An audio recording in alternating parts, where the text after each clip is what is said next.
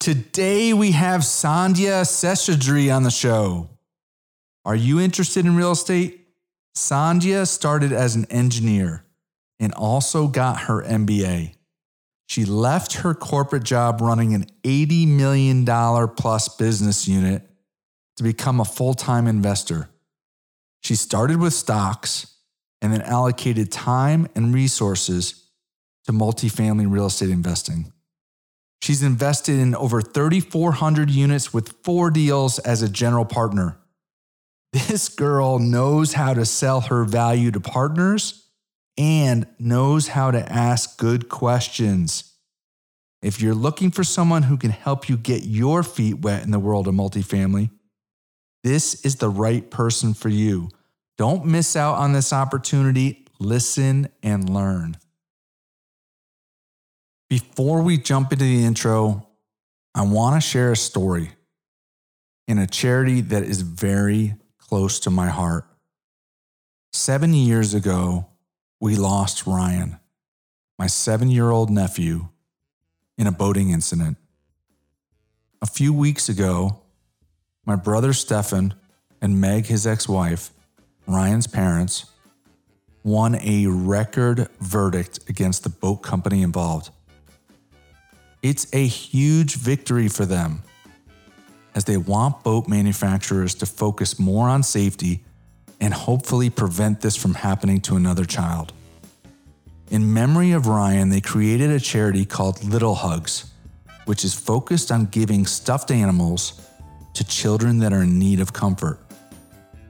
Ryan loved stuffed animals, and Ryan loved others. I'm asking you to please support them. You can donate by going to littlehugs.com.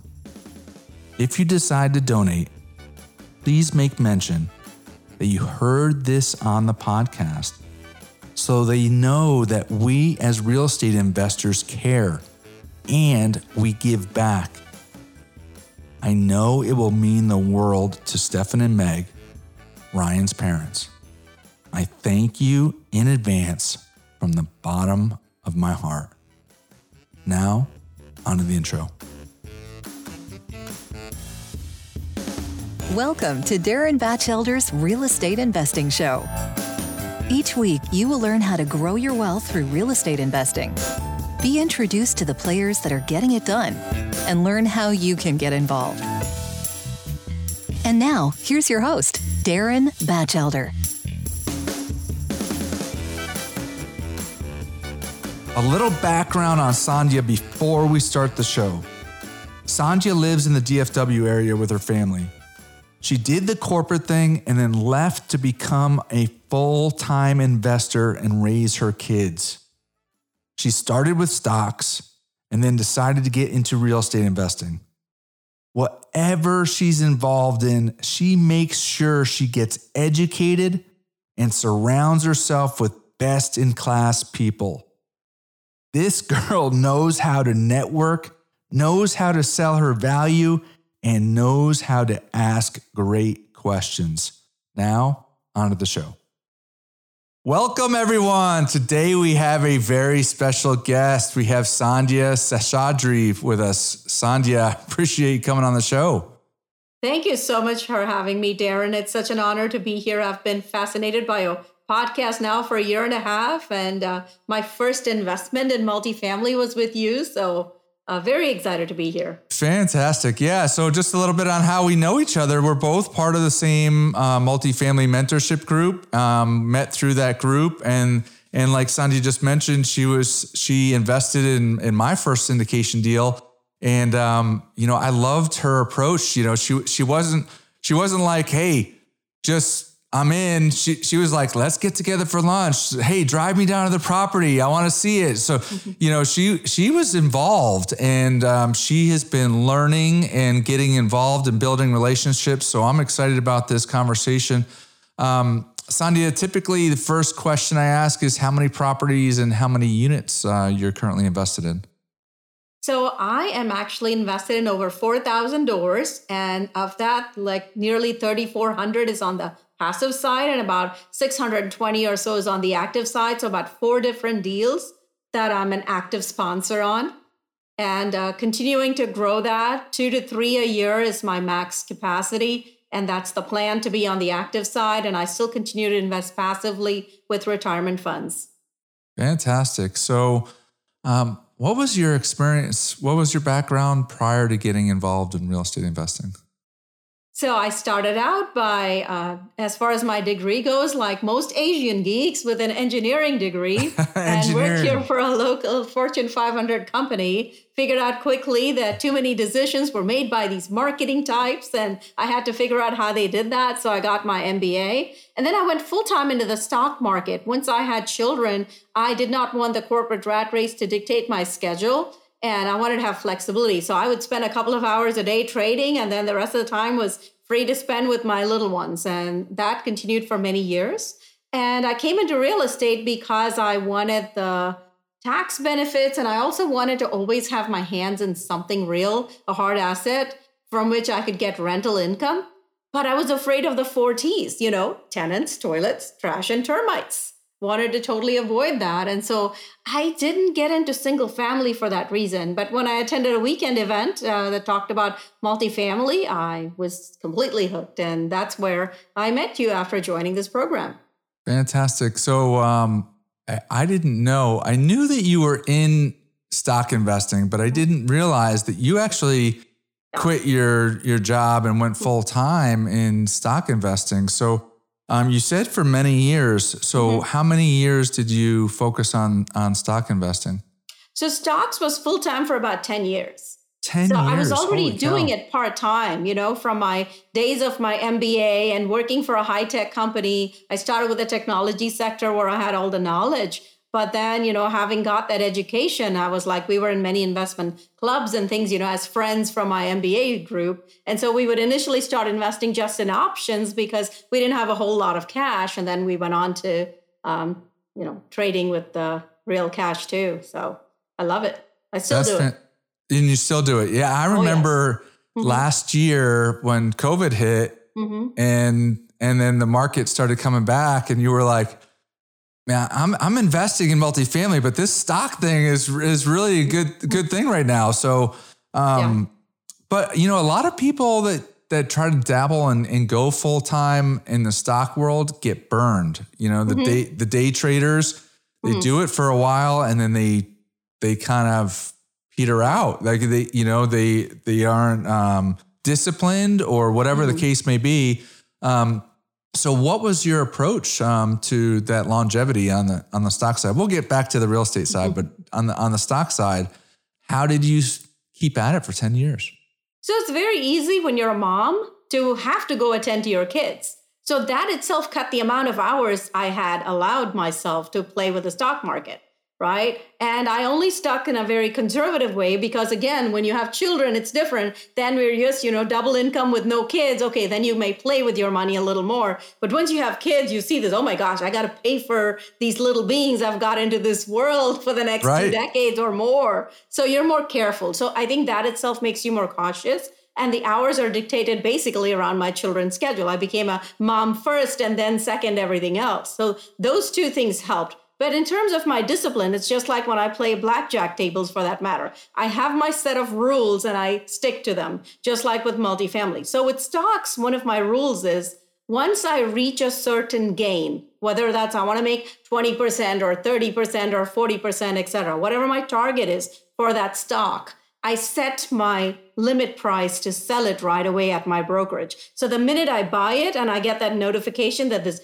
transaction has happened, I turn around and I set my limit price as for selling it. So I don't care that, it's short-term gains, long-term gains, et cetera. It's like, I care whether I'm going to make money or lose money on this stock. Sure. So with that same discipline, I set my sale prices right away. So whether I'm busy with my kids or on vacation or attending to something else, they get automatically sold. So I'm not waiting to be more greedy saying, it's going to go up some more. It's going to go up some more. I'm going to lose. No, I'm not going to lose. I'm taking advantage of this rise and this is plenty for me. It's like saying I have set a ceiling and that ceiling is plenty for me. Sure. So you said conservative. How are you conservative in the stock market? So conservative with anything starts with education. So you don't just get educated on how to analyze a stock, you actually get to know the stock. Just like in real estate, we say, get to know the sponsor. Like, I had to meet you in person. I had to drive to the property for me to feel comfortable investing with you. It's the same thing with a stock. I don't just invest in a stock because somebody gave me a stock tip or it looked nice on a chart. I invested because I looked at the company. I researched what its products were. I also tried to see if it was a bargain, right? I look at a 52-week performance of that stock and I say, is it a low price now compared to where it was in the last 52 weeks? Why should I buy this stock? What is its growth trend? Like if you look at COVID, or if you look at aging baby boomers, or you look at millennials, right? Whatever is the trend you're focusing on, why is this stock or this company going to do any better with this trend? Right. How are they capitalizing on that trend? How is the competition for that? So I go into the analysis of actually knowing what I'm going to get into, in addition to the numbers analysis that it tells you, whether it's a price to earnings ratio or whatever else. I also look at, are there any major changes in terms of the heads of these companies, like CEO changes and things like that? That's going to change the direction. Yeah. So it's all about education. The more education, the less the risk. Yeah, that's very smart. So you mentioned bargain. Mm-hmm. How do you know if a stock is a bargain? So 52-week lows, right? You look at a 52-week performance and you look at what is an undervalued stock there versus just like, it's hard to predict when you're betting on something like a Tesla. But if you look at your Apple, you can catch its waves, right? Apple goes in waves around Christmas season. Analysts are expecting a certain amount in earnings every quarter or every year. And so you can kind of look at that stock and say, oh, are they going to meet that price? And so that's more of a growth stock. Versus Walmart or a Target, solid companies, right? They're not going anywhere. They're going to be around in 2, 3, 5 years. You look at them and you look at a 52-week low of one of those stocks and you say, whenever it hits that low, go buy it for me, right? And you what tell about valuation? Trader, yeah. What about valuation versus just the stock price? Does that play into it? I mainly look for the 52-week lows of the stock, and then I look at the future growth trends and what is the big, like, is Amazon coming and taking over and obliterating all the competition? Right. Or is my Walmart or Target or my little company able to compete because they have something to differentiate? Fantastic. So I don't want to spend all the time on stocks, but I did want to delve in there a little bit because, look, it's part of where you started your investing world, you know, and in the group that we're in the real estate space, you hear a lot about, getting out of the rat race and, quit your W-2 job and go full-time real estate professional. And that could be a new concept for a lot of people, but you did that with investing already on stocks. And then you came into the real estate world. And I was going to ask you, what were some of the reasons why you kind of shifted over? But you talked about some of them. One being, it being a hard asset. Mm-hmm. 2 being cash flow, and 3 being tax benefits. So, what percentage would you say you've shifted from stock investing over into real estate investing? And talk a little bit more about some of those benefits. So for me, I started with the passive investing side with my retirement funds into real estate because, again, it was a new venture. It was not something I knew much about. I had to get the knowledge. So I used money that I wasn't counting on in my immediate future to get started in the real estate space. That's why I invested in your deal with my retirement money, right? So that's a great way for people to get started. Now, when I started realizing that my accountant also told me that first year when I was starting with you, it was towards the end of the year. It was like November, December timeframe. So I wasn't going to qualify as a real estate professional for that year. So it didn't make sense for me to worry about the tax savings for that calendar year. But then from the next year, he said, yes, I would qualify. And so to start using more of what I call my real money to do that. So your after-tax funds. Right. So that was also one of the decision makers. In terms of if you want to get tax advantages as a real estate professional, you got to use after-tax money for it. Otherwise, your retirement money doesn't really help you with it. But the retirement money ties in very well with real estate in the sense that it's long-term. So you're not counting on it right away. And remember, real estate is a hard asset and it's illiquid. So unlike stocks that I could just cash tomorrow if I needed money urgently for something, I couldn't do that with real estate. So those were the things that made sense for passive investing using my retirement funds. And then when I started, signing other people's loan as a key principal or become a co-sponsor and then a general partner, you're required to use your own regular after-tax money for that. You cannot use your retirement money for that. So that's the blend I took into place. But as far as my stock portfolio, I allocated, let's say, about a little bit less than $2 million for my real estate ventures, and I set that aside, and everything else is in stock. So now if the real estate multiplies itself, it can continue to keep feeding that real estate bucket. Gotcha. And same way, if a stock multiplies, it can keep feeding the stock bucket. But those two were allocated separately, and it's like, here, go, I give you a chance, go real estate and go stocks, and you get to stay there. You don't get to mingle. Okay, commingle funds from one bucket into the other. So that's kind of where it is. It's like, now you got to go on multiplying. There's no more new money coming to you. That's funny. So talk about, some listeners totally understand how to invest with retirement funds, and some other listeners are like, how do you do that? So talk about, how do you do that? And were you scared to do that at the time? It was your first investment. I think for me, my fearlessness comes from, coming to this country as an immigrant with 2 suitcases in hand, parents who made $60 a month in salary, and then coming here from nothing and making it, so-called, to the American dream, which is, a house in suburbia with a, family and 2 kids and fairly new cars kind of thing. So I'm not afraid to go back to an apartment day. So when you lose that fear of, all my money is going to be gone and I'm not going to have the status of being a suburbia mom, it's fine. I'm pretty cool to start over. So when you lose that fear, you're not as concerned about, all this money I earned is going to be gone. Well, I didn't have much to start with. I can easily start from scratch and do it again. Yeah, you are right. It doesn't change you as a person. It's just a number in the bank account. I mean, it definitely helps do things in life, but you have built all that knowledge that you could go out and make more. Yeah. And if you'll just step out of your front door, at least in Texas where I am, and you see this beautiful parks and trees and streets, that's all free amenities to everyone and things that I didn't grow up seeing as much in India. It's like, oh my gosh, the best thing in life are truly free. So when you don't have that fear, it allows you to go in there and, it's retirement money. Technically, you're not supposed to withdraw your retirement money till you're 65 plus. Okay, that's so far away. I'm not worried about it. Darren's going to buy this property. He's going to sell it in 5 years. Okay, maybe it takes him a year longer. He's going to sell it in 6 years. I know the property is going to hold its value. It's a great location. So I did not have the fears that, oh my gosh, here I am handing, $50,000 to Darren. No, I have a lot of confidence. He's been through the same program. He's got the education. This is a real property. I have confidence in Texas market. So, real estate isn't going anywhere. The property is going to stay put. It's going to be fine.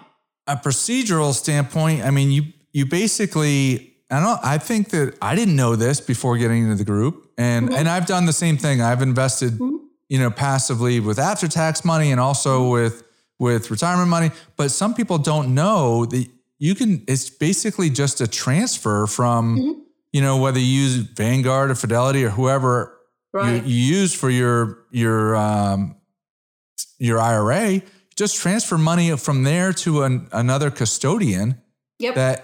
That is focuses on self-directed IRAs or solo 401ks or a what did you get? EQRP, some kind of a branded solo for it. The main point of that is that you can basically take retirement money out of a previous employer's retirement plan account, roll it over into another qualified retirement plan, whether that's a self-directed IRA, solo 401k, as Darren, you just said, and then use that money to invest in real estate instead of saying the only allowance you have is these 4 or 5 plans that your employer restricts you to. Because now if you're no longer with that employer, you can take that money out and put it into real estate, such as the multifamily syndication that I did with you. Yeah. And I don't think I think a lot of people don't realize they can do it. And when somebody may tell them, it just sounds complex. And it's really not. Like if you leave a company and you have a 401k, you have to roll that in typically. I mean, I guess some companies will let you keep it, but most times the employee, when they leave, they'll roll it into an IRA.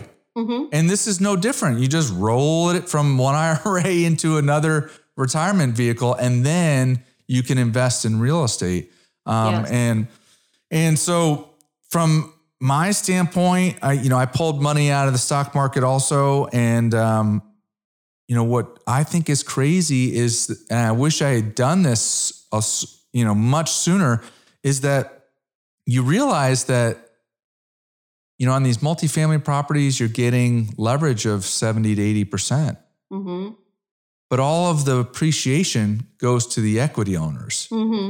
So the property doesn't have to double in price. If you buy a stock, you buy Amazon stock at, I don't know what it's at now, 3,000, it has to go to 6,000, for you to double your money.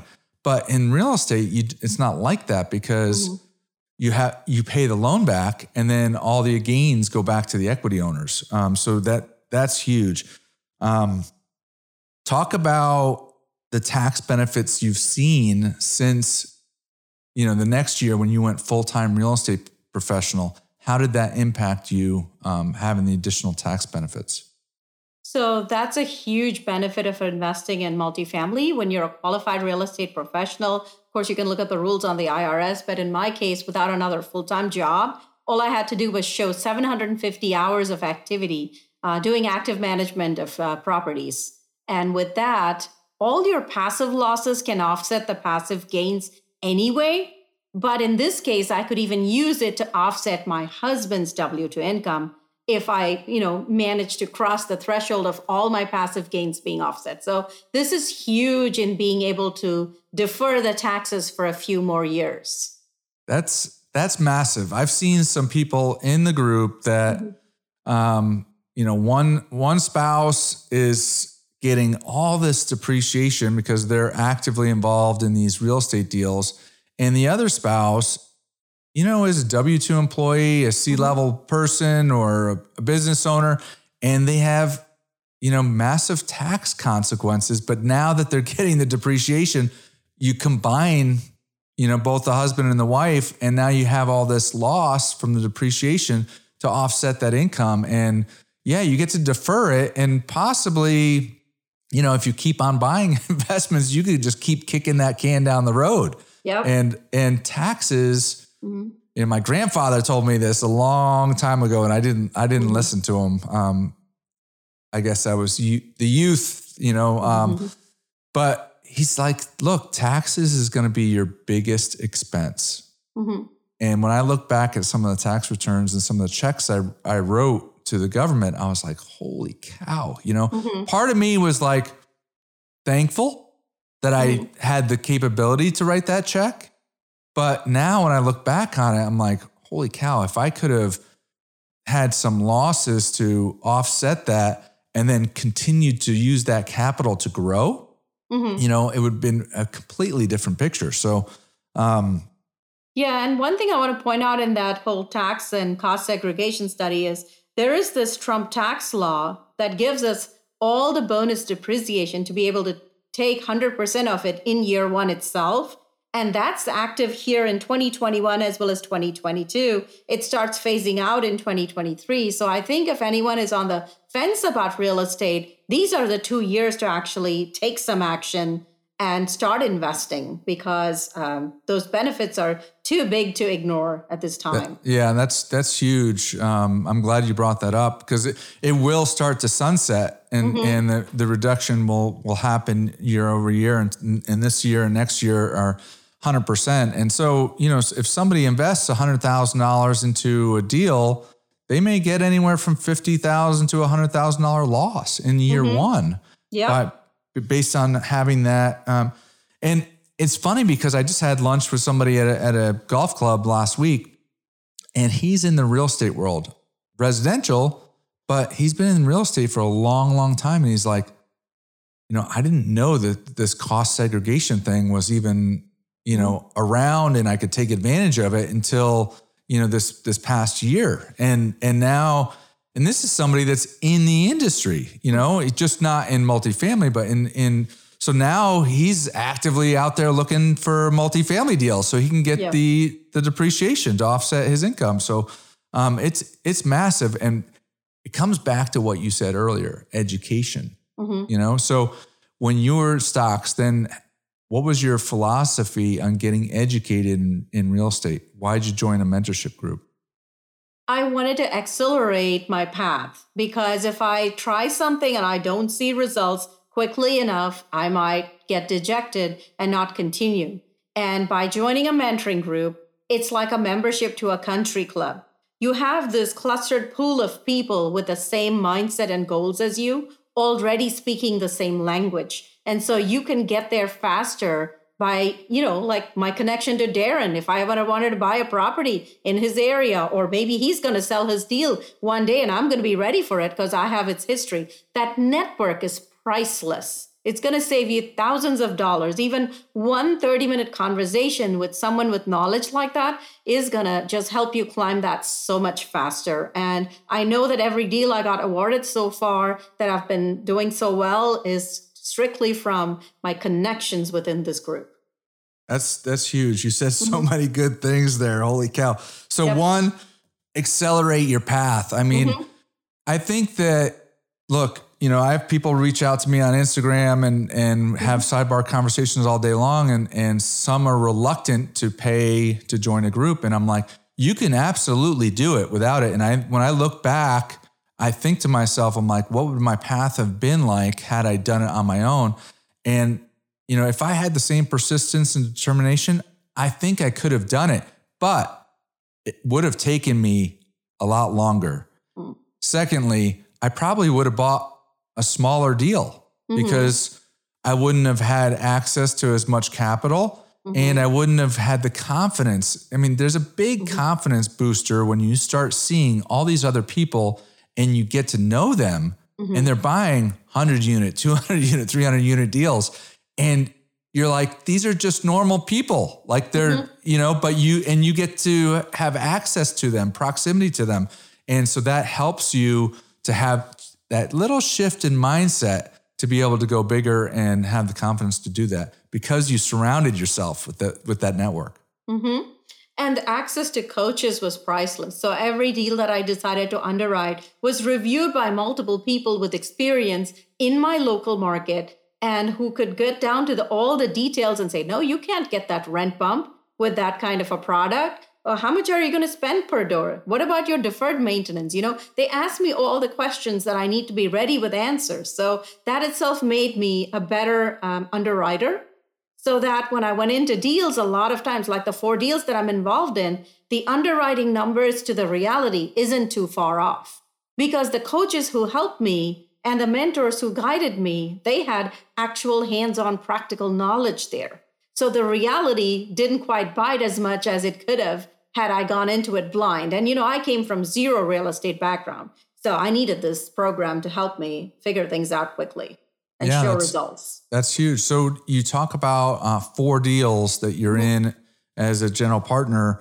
Talk about, let's just go through the first one. How'd you get into that deal? And, what was your role in the deal? So my first deal was with 2 other experienced partners that I wouldn't have met had I not been in this group. So that was a big one. The first deal, it was 86 doors, and it's actually not far from your first deal, Darren. So my first deal, 86 doors, is in Cleburne. Right. It resold. Has it closed yet, or is it in contract? It's under contract to be sold. Right. It's going to sell next month for sure. Yeah. And it's bought by another team of people from within the same network. So again, the connections and the network really helps. But this deal was listed by a popular broker, Marcus and Millichap. So everyone saw it, everyone underwrote it. And my partners, my future partners actually also underwrote it. And I went after them and I said, here, you need to take me on. I've also done my own independent underwriting, research this market, etc. And guess what? Both of you are out of state. So I can be available to you to go and help in any way that you need without you having to make these trips. I can go be there when a vendor shows up. I can go inside every room. I can check with the new, management company that this was their first deal in the Dallas area too. They had experience with deals in their neighborhoods in Minnesota, etc. But this is the first time they were getting into Texas. And so me being boots on the ground was also able to help them in the sense of extra pair of eyes and ears. And I was eager to learn the business. So I want to, learn about asset management, KPIs, weekly property management calls, investor relations, monthly newsletters, all of that stuff for which I had no practical knowledge. I was able to learn from my partners who had the experience. So to me, it was the best thing ever. Hats off to you, because look, so in that role, you're a co-sponsor. You probably don't get as big a share as if you got the deal under contract yourself. But I was going to ask you, how'd you even convince them to take you on? But you already went into it. Like, look, they're from out of state. They're buying their first deal in state. Your boots on the ground. And then in exchange, you get all that learning knowledge. So it's a win-win. And that's what some people, I think, don't understand is like, why would people want to partner with me? And you have to be creative sometimes to think about what value do you bring versus, the other side of the equation. And if you can make it a win-win, which you did, then it benefits everybody. I think you have to consider this as your internship phase when you do your first deal. And the reason I wanted to partner with experienced people on my first round instead of on my own is because I had never done real estate before this. And when you consider other people's money, this is the money that people have saved up for years from their W-2 jobs. They're hoping to pay for their kids' college and, their retirement, et cetera, with it. You have to take that seriously. You can't be flippant about it. People are investing $40,000, $50,000, $100,000 with you. That takes them a while to earn that money. You got to treat it with the same respect, that you would treat your own money of that amount of money. Like my first job, my salary was like $36,000. So I probably saved, barely $3,000 in my retirement account that first year. It takes a while to build that up to $50,000. So treat it with respect. I see so many people of all ages going into their first deal saying, I'm going to work hard. I'm going to get this done.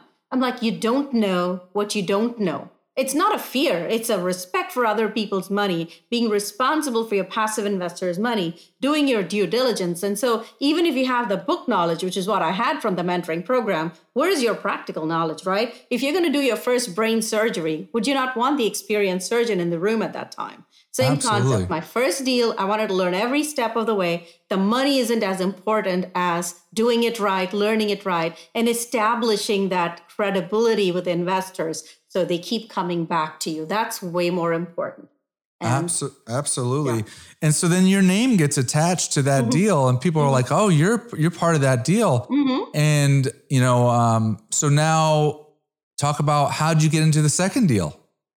The second deal was actually brought to me by some folks within the group because first they were only looking for someone to sign a loan as a KP. And I said, well, I've already sponsored my first deal. I want to do a deal where I'm also a general partner. I'm not looking to just sign loans and have no say in how the deal is run because I know what risk that carries with it. And then I was able to talk to them and I say, this is how I can add value. Again, two of the sponsors who brought it to me were both out of state. One was in the Northeast in Boston and the other was in the Carolina.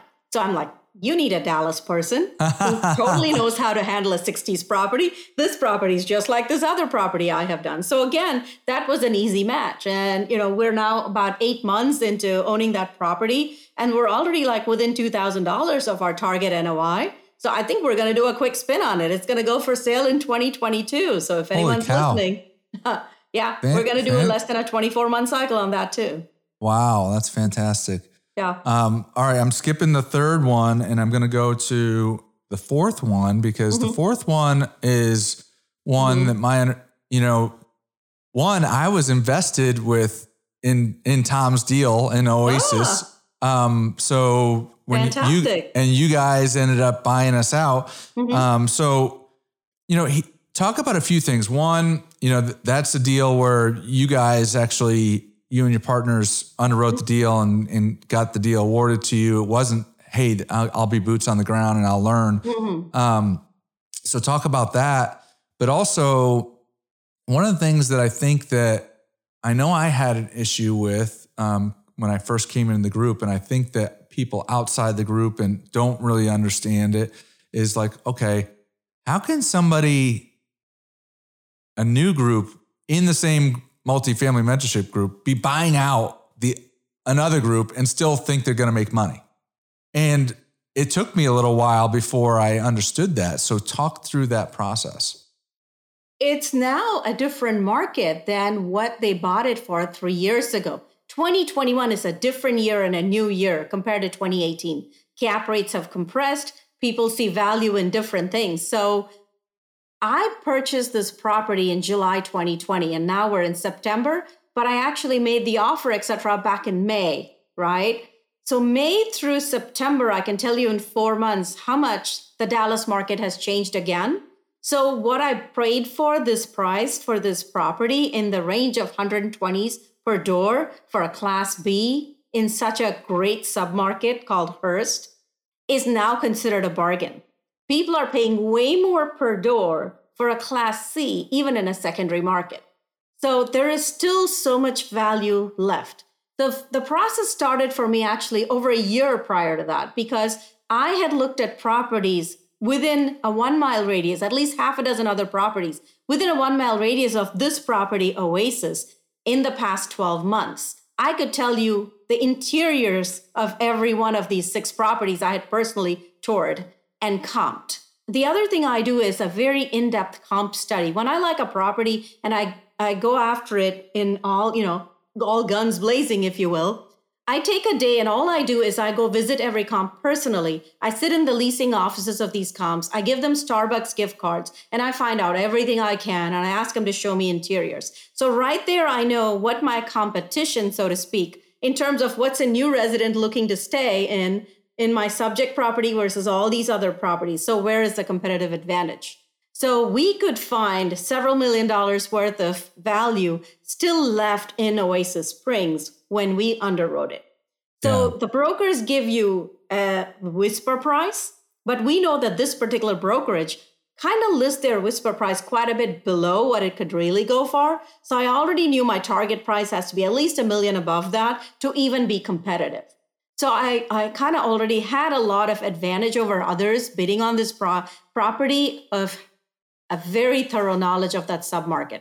Also, my property management team, who's done a phenomenal job on my other properties, they live, like my vice president lives within a mile of this property. Oh, so like very cool. Mid-cities is something they know in and out. They could tell me every little thing, how many times the name has changed on these properties, that level of detail. So the minute, we already had this zip code in our mind saying, if a property comes up here and fits this little box, we're going to go after it, all guns blazing. So I think that was the biggest thing, is I knew so much about it. Like I said, the more knowledge you have, the more educated you get, the more you know. Like I could tell you probably even more than some of the other brokers listing the property in some cases.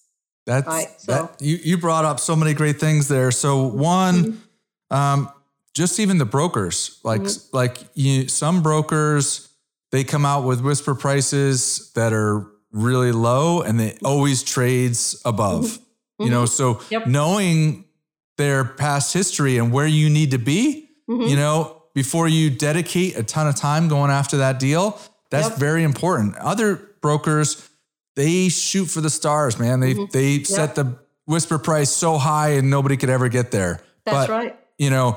Knowing that, was a big advantage to you. Secondly, comps. So knowing what other properties in the area trade for gives you confidence to go there, and you have information that other buyers may not know, and definitely a lot of passives don't know. So that's huge. Visiting the properties and seeing what your competition is, the comps, actually going and looking at the grounds of other, look, if I'm a renter, I have a choice. I could either rent here or I could rent down the street. And when you go and you visit enough of those properties, it gives you confidence that, you know what? If we own this thing, we can take the rents up to this level. And that's huge. So on comps, I'll share my experience and I want to hear yours. When I first started to walk in and do comps, I was like, oh, what am I going to say? What are the other, what are the leasing managers going to, tell me? Is it going to be tough? And I found that 99.9%, I walk in, I just say I'm part of an investor group looking in the area. I know some people that go in and say, pretend that they're a renter. But 99 times out of 100, the leasing manager's like, sit down. What do you want to know? Yep. Like, and they're just an open book. Yep, they are. They love so you to found brag. the same thing. That's what I do. That's why I said I give Starbucks gift cards. I thank them at the end and I give them, like a nice $10 gift card. But when I walk in, they love to brag about what they've done with the property. So that's one of the biggest pieces of the conversation is, what is so cool about this property? I want to copy some of your great ideas. And they're very happy to tell you all about it. Then you say, okay, what are tenants really complaining about? What's your biggest problem? If I give you $100,000, what would you fix in this property, right? What would tenants really appreciate? And then some of them will say, oh, put some washer dryer connections in the units. They really want that. All these young families don't want to go to a common laundry. Or they'll specifically say, I really think this barbecue area, all this grill, everything is broken, but improve the landscape here, make it a nice picnic area. They'll give you specific suggestions. The other thing I do is beforehand, I look up in Yelp, what are the biggest complaints from people? Because they go, online, you read reviews of these apartments, you already kind of know, oh, there's a pattern here. Everyone is complaining of AC leaks, or everyone is complaining of plumbing issues, or whatever it is, right? Or they're just complaining of the rude staff. So I look at all of that. I already have that information before I go visit a comp. I kind of just look through that. And so in my conversations, I try to bring that up gently and see if they acknowledge the problem. And then they start talking about it. So that's another great way for you to know what are things to address and what can be your competitive advantage or a good idea you can bring into your subject property when you take over. That is smart. Mm-hmm. That is smart. You do a lot of homework before you even go out there, which is that's fantastic. Right. And, helped you win the deal. And also, I have to believe that plays into how you are able to get into some of these partnerships is that, people know your work ethic and that you're buttoned down, that you turn up, up the stones and try to figure out all the avenue and do a lot of the homework that can help the group going forward. One little box I focus on. So, you might see 20 listings in Dallas today and I can screen them and I can say maybe one would fit my criteria. So I spend this level of detail only on one property, not on all properties. And literally comp shopping might take you half a day, maybe a day max. If you look at about 8 to 10 properties, that's it. That's not a lot of time when you think about the size of this investment and how much that one comp shopping knowledge can help you in your business plan for this property, for your subject property you're going after. So that when you finally do the tour with the broker, in those brief 20 minutes, you already have a very specific list of questions and what you want to see so that you know what's going to work and not work. So you make the most of that brief 20 minutes you get with a broker. Yeah, that's huge. I think it also gives you a lot of confidence in, you underwrite numbers from looking at OMs and looking at apartments.com and looking at, different documents, but actually going in and hearing stories from other properties around, they just talk like they're like, holy cow, it seems like we're raising rents every 3 months, or, we have so many people coming in and applying. We just don't have enough units. Like those, exactly. You hear all of these comments and you're like, holy cow, that gives me so much more confidence to, put a number on this deal. So another thing you didn't mention, but I think is very important is that, when one group in say our same multifamily mentorship group is buying out another group, well, the original group, Tom's group, and I was a passive in that, and I was a KP in that deal. We had a certain business plan and we had a certain CapEx budget. That's right. But, once we spend that CapEx, we can't really take it to the next level because we don't have, several $1 million sitting in the bank ready. Where a new group comes in and they're like, holy cow, like you said, it's a different market in 2021. And maybe tenants are looking for, certain upgrades, and you guys can go and do that because you bring in fresh capital. So you can take it to the next level. And that was the piece that kind of it took me a little while to kind of figure out and understand and get comfortable with, because I kind of I looked at it as a valuation almost when we're going back to the stocks, like, all right, well, if they bought it here and now it's valued, north of that, then like, am I the sucker for buying it? Well, no, because they can't do any additional upgrades. So it's like in their case, they implemented the business plan. They got the revenue and NOI up to what they needed. So now they're ready to sell. Just like with Northridge Court in Cleburne that we listed for sale. It's like we implemented our business plan fully. Right now, the returns far exceed what we initially projected to investors. Like we told them in 5 years, you'll get maybe 75% return.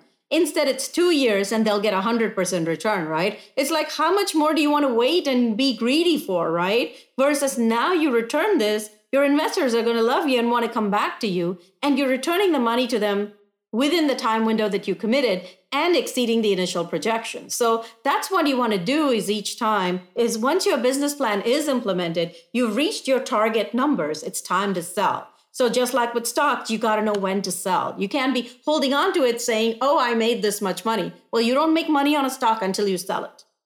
Remember that. Same with a house, my house value went up, great, but you're living in it. Unless you sell it, you're not getting the cash for it. Right. So new influx of cash. And the other thing is, if I have an older 60s property and I've used up all my CapEx, there could be new snowvid, which is, like the snowstorm we had in Texas earlier this year, and other things could crop up that lead to deferred maintenance expenses. So if you don't have much cash left, that's not a good problem to have. And that's why I always say, when you run out of large amounts of cash, it's time to, turn over this property to a new group who's going to bring in the cash to take care of it and take it to the next level. Hey, we didn't delve into this that much earlier, but I want to just ask you a few questions. So you came from India. When did you come here to study? Yes. Okay, so you came here in a long time ago. Undergrad university? Yeah, I went to SMU for my electrical engineering. Okay. And then I got a job right away from there, graduated from there, went into Texas Instruments. And then realized I needed a business degree. I just didn't have that background or knowledge. So while working full-time, I went to evening and weekend classes to get my MBA, and then went on to, from a very technical role of failure analysis and test engineering, I moved to a marketing and business development role, which tied well with my MBA. And then that's when I did trade shows and all of those kind of fun things of the marketing and business side at TI. And then eventually I took over a business unit and did programs of $80 million and up. So the combination of that technical knowledge and the business knowledge made it a very nice use of all of my knowledge and skills to go run businesses until, children came and they became a bigger priority. And there were more and more demands on international travel, Taiwan, Israel, the island of Kyushu in Japan and Germany and places like that. Well, it's not as conducive to raising kids if you want to spend a lot of time with your kids, which I'm saying that either way is okay. But at that time, I felt like I was missing out on those early years with my kiddos. So Fantastic. That's when I made the transition to full-time stock market because, cost of living in Dallas is not that expensive. I already worked a few years. My husband had a job. It's, it's a matter of, okay, do I really need to be driving a fancy new Mercedes every 2 years? No. An old 60-year-old Toyota is plenty for me kind of attitude, So the best things in life are free. Again, I say, parks, rec centers, and places are beautiful here. Fantastic. So I love that you ended up I didn't realize you got both the engineering and kind of the marketing. I mean, like you've got a very well-rounded business background, and then now you've applied that to your real estate investing. So talk about some of, what are some of your habits that you think help you, do you have any morning rituals or books that you read or podcasts you listen to, or anything that like you do on a normal basis that helps you become successful? I've been trying to adopt my own version of the miracle morning. So I make sure I read every day, but it's not necessarily at 5 a.m. Some days it's 4 a.m. and some days it's 8 a.m. But whenever it is, once the kids are sent to school, which now we're in school again, so then I read, I try to do a walk. I committed myself to doing 10,000 steps a day. And let's just say I haven't done it 7 days a week, but I'm certainly trying and making improvements, but putting a time block on that. So focusing on my health is probably my biggest weakness that I'm trying to improve on. So now instead of signing up with people to go to happy hours or lunches, I'm saying, can we do a walk instead? So I'm staying in touch more with my healthy friends to get their healthy habits into me. So trying to have fewer of meal and drink based dates rather than, the more healthy walks and talk kind of things. So that's yes, great. on my walks, I listen to a podcast. And then I've also told myself phone is another weakness. I'm pretty addicted to my phone. So I don't get to touch my phone till I do at least 15 minutes of stretching or something in the morning and 15 minutes of reading. So that's a discipline I've tried to get into. Very cool. So reading is something that I think is huge for anybody. And, I've got kids that are older, like 20. My son's turning 21 tomorrow. He's a junior in college. Daughter just graduated high school, 19. And, all their life going through school, they're told what they have to read. They're told what they have to learn, but as adults, we have the ability to say, hey, we're interested in this area, whether it be health or multifamily or stock investing, whatever it is. And you can actually go out and find books to learn more about that subject area. And that's why I try to tell my kids, I'm like, reading is actually fantastic when you get to choose what you want to read and what you want to learn. Yep.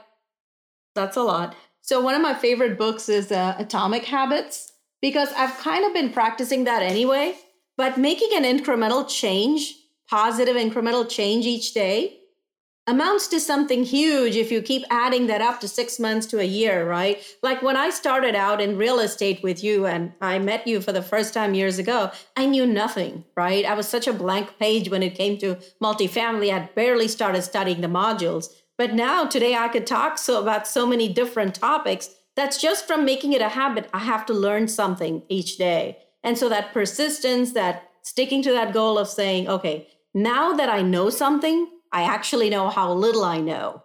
So I got so much left to learn, right? So much left to learn, but you know a lot. Like you're a go-getter. Like I see you, I see you network, I see you out there and you're always, learning and in your background, engineering, MBA. I mean, you have that learning kind of background. And you're very focused on, providing and being a fiduciary for your investors. Yes. That's very, very important to you. I see that in all your communication. And so I think that's very admirable and that's fantastic. And, the weird part about these multifamily deals, and I don't know if your experience is this or not, but I've talked to people that have 30, 40, 50 deals. And I'm like, have you lost on any of them? And I get back, no. Like they've had deals where maybe they said they were going to get certain cash flow. They didn't get that cash flow. They had deals that maybe, were supposed to sell in 5 years and they had to hold it 7 years. They had deals that, maybe they projected a 70 or 80% return and they, barely got their money back or they got, but in terms of like actually losing their capital, I had one guest actually that came on that said that he lost on his first deal. Other than that, I have not heard of anybody losing their original capital. Maybe not meet their projections, but losing the original capital. What's your experience? I have 2 deals in which I'm invested passively that are going to complete a full cycle and are listed for sale. I could see that in 2020 through COVID, they were doing poorly. And I was one of the few who actually contacted the sponsors and told them what they're doing about it and kind of forced them, twisted their arm gently to list it for sale because I said the economy is great. You need to get rid of these properties because you're losing money every month with these properties. So I don't know if I'm going to get 100% of my principal back. But I can definitely answer that question in a month's time. You don't know if you're going to. I don't know. And neither of the sponsors are able to tell me on these two different deals. One is in Dallas and one is in Houston. And both the sponsors are the most impressive sponsors you'll ever see on social media level of sponsors. They're not nobodies that I took pity on and invested with them. These are people with whom I wanted to forge a connection and relationship to say, this is a person I can go to when I'm doing my deal because they know so much and they have so much experience. So I'm going to wait and see how those two deals turn out. Well, but as of right now, I hope that you have good success. Like you said, my retirement money, and I really need my principal back. But I'm not. And plus, that little real estate bucket wants to keep chugging along, right? That's right. Because it's not getting any extra from these two deals. It's not getting any more. Yep. Hey, talk about mindset. Mm-hmm. You know, there's a lot of people that, I came into the group and I was thinking, duplex, fourplex, eightplex, and then all of a sudden you start meeting all these people that are doing these big deals. What would you say to listeners in terms of, mindset and how that has impacted how you invest in the real estate world? Mindset is everything. It's what you tell yourself inside your head when you're alone, what you believe in. It's going to manifest. It's going to show itself when you speak to the Darrens of the world, right? So when you walk up to a Darren and you say, hey, Darren, I want you to partner with me. What do you have to offer to Darren, right? Think about that. And along the same lines, you say, hey, Darren, you just won this great deal in Dallas. How did you do it? Every time I underwrite a deal, I'm off by $1 million. How do you get over that gap? And then maybe Darren's going to give you a few tips, right? So go in there with not, I can't do it. Rather, they say, how did they do it? Let me spend more time with people who are doing what I want to be doing and ask them these questions because success leaves clues. So let's go follow them and say, like, if I'm my most recent deal was $19 million. If I want to go do a $30 million, $40 million deal, what does it take? Well, I need to go speak to people who are doing that and ask them, and then very honestly write down all the gaps that I have to fill to get to that level and say, how can I fill those gaps? Do I need somebody with a very high net worth to sign my loan? Do I need someone who can raise a lot of capital, has a fabulous podcast, hint, hint, to come and join me in a deal so that we can raise that capital, right? What are the gaps for me to go from $19 million deal to a $40 million deal, right? So very honestly, look yourself in the mirror and write down, what do I have and what do I need and who's going to help me get there? And then go after it. Man, listen to her. Mm-hmm. You know what I love about a lot of the answers that you've presented in this conversation is that you focus on asking questions. Mm-hmm. And I think that's so important, is that, when you're doing comps, these are leasing managers that, some of them, may not be making that much money and you're asking, very important questions, but you ask it in a way that it makes it such that, they're willing to help you. And then when you're dealing with a syndicator who has a lot of experience, maybe you ask different questions. How do I get from $18 million deal to a $40 million deal? But I think that that's something that no matter what you want to do in life, finding people that have already done it and asking good questions, I think that those are two key things. And it looks like you focus a lot on asking good questions. I love that. One other thing I want to tell listeners is don't start chasing every shiny object. Like, I'm in the stock market. I know it well, done it for decades. I started with the education, took small risks, and now I know my little box. Same with real estate. Start slow and steady to what is comfortable to you. I don't care if the person next door is doing, a dozen deals a year. That's too much for me to handle. I want 3 deals a year total that I'm actively asset managing. So as I sell one, I'm going to buy another one, right? So that's my comfort zone. So same way, don't chase every shiny object because that's going to distract you from your focus. Become an expert at one thing, or at least that's my philosophy. And that's what you will have to offer to other people when you want their expertise on something, right? If I ever wanted to start a podcast, I'm going to be calling Darren.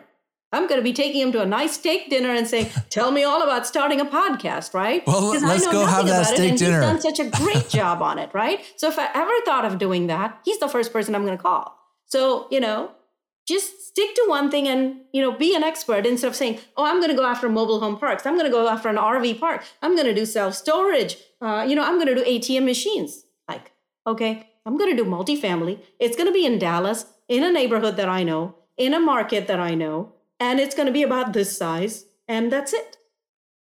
And then become the expert at it.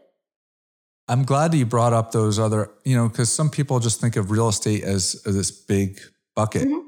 But really, there's different asset classes within real estate and, focusing on one area. It doesn't, we're talking about multifamily, but it could be self-storage. It could be mobile home parks. It could be fix and flip single family. It could be build to rent, development, new development.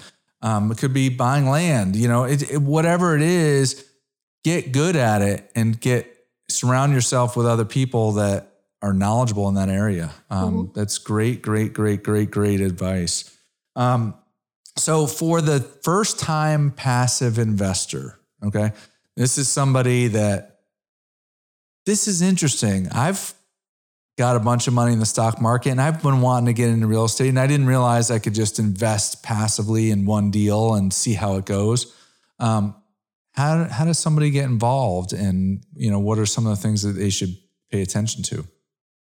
The top 3 things I would pay attention to as a passive investor is number 1, get to know the deal sponsor like Darren, who's also going to manage the asset. It's very important that your risk tolerance matches with how they operate their properties, how they underwrite, and therefore the projections. That's very important. The second thing is the market itself. Real estate is still about location, and location.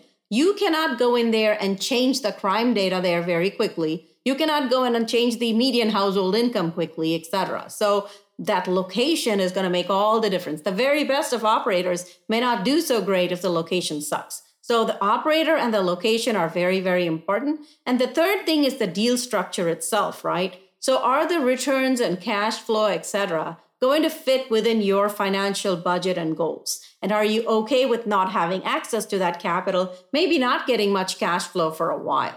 Because real estate is not liquid like your stock market. Yeah, absolutely. And you have to be okay with that. Like there's some deals that come, across my computer that have very strong cash flow projections. And then there's somebody I'm invested with one operator who's not in our group. And this individual is very upfront that, hey, you're probably going to see 1 or 2%, distributions while you own, the interest, but they have an extremely strong track record of doubling investors' capital in, 3-4 years, so that's, something that you have to pay attention to and has to align. So I love the 3 that you brought up: sponsor, market, and deal structure. So what's your next big stretch goal? My next big stretch goal is to actually give up control and hire some VAs and people to outsource some of my repetitive tasks so that I can grow and spend my time on the most income generating tasks. Because I see myself doing things that could be either automated or handed off to a VA. And only when I do that can I free myself up to even consider scaling. And then even 5 years down the road, to some people, it could mean a dollar amount, saying I need to have $100 million portfolio or whatever that number is, or a certain number of doors. For me, it's still 3 to 4 properties, except each of those properties are much larger. So that, my Mondays are this property, Tuesdays this property, and Wednesdays this property, right? And then I have a couple of bonus days. So that's how I like to do it. It's still 3 to 4 properties max, but they're just larger. Larger deals. Yep. So on the first thing that you brought up, give up control.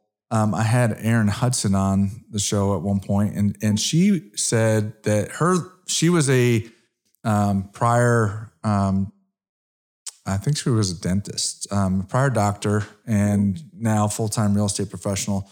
And she focused on this book, Who Not How. Mm-hmm. She's like, the minute you start thinking about not how you're going to do it, but who you can get to do that for you. Mm-hmm. And to your point, the amount of money that you pay that person is most likely significantly less than the value of your time. Mm-hmm. So that is huge. Mm-hmm. It is a process. I am, offloading some stuff to VAs. With the podcast, I've offloaded a lot of the technical stuff to a consultant group, but it's you still have to spend time up front to coach them and develop. Mm-hmm. But then once they get the hang of it, then boom, all of a sudden it frees you up to move on to something else, which is awesome. Yep. What do you like to do outside of work? Love travel. The more exotic the destination, the better, because I have this feeling that I'm going to be like really, really old and in this RV driving around the United States. So I'm trying to do all my, I'm going to be living in an RV, and that's what I see myself doing. So I want to go visit my Iceland and Kangaroo Island and all these Dubai and all the exotic destinations around the world first before I get to, and then I'll be sitting in cruise ships dining on a wheelchair. So I just spent 3 nights in Arkansas at a RV at a state park. Mm-hmm. We rented an Airstream, and it was our first time doing it. But I'm, considering wanting to travel around the U.S. and bop around, and I have to get my wife, comfortable with, the small, accommodations and whether she likes it, but. My husband rented one, and we shipped my son with him, and me and my daughter, we spent a day at the Galleria instead. So, the RV has to be pretty big for me to feel comfortable staying there every day. But, road trips within the U.S., Mount Rushmore kind of places. They're on my bucket list, but they're for my 60s travel. Sure. Well, that's fantastic. Well, Sandhya, I really appreciate you coming on the show. I love your attitude. I love... I got some more insight based on this conversation on how you did it, because I'm like, man, she's like partnering with this person and that person, getting this deal. How'd she do it? And you just, were confident in yourself, and you sold, the value that you could bring others. And that's so important. So I appreciate you sharing that with me and with the listeners. Listeners, I hope that you enjoyed that one. Until next week, we're signing off. Thank you for listening to Darren Batchelder's Real Estate Investing Show at darrenbatchelder.com. If you liked the episode, please provide us with a 5-star review on Apple Podcasts or your podcast platform of choice. If you already provided us with a 5-star review, then thank you, and please share the show with a friend.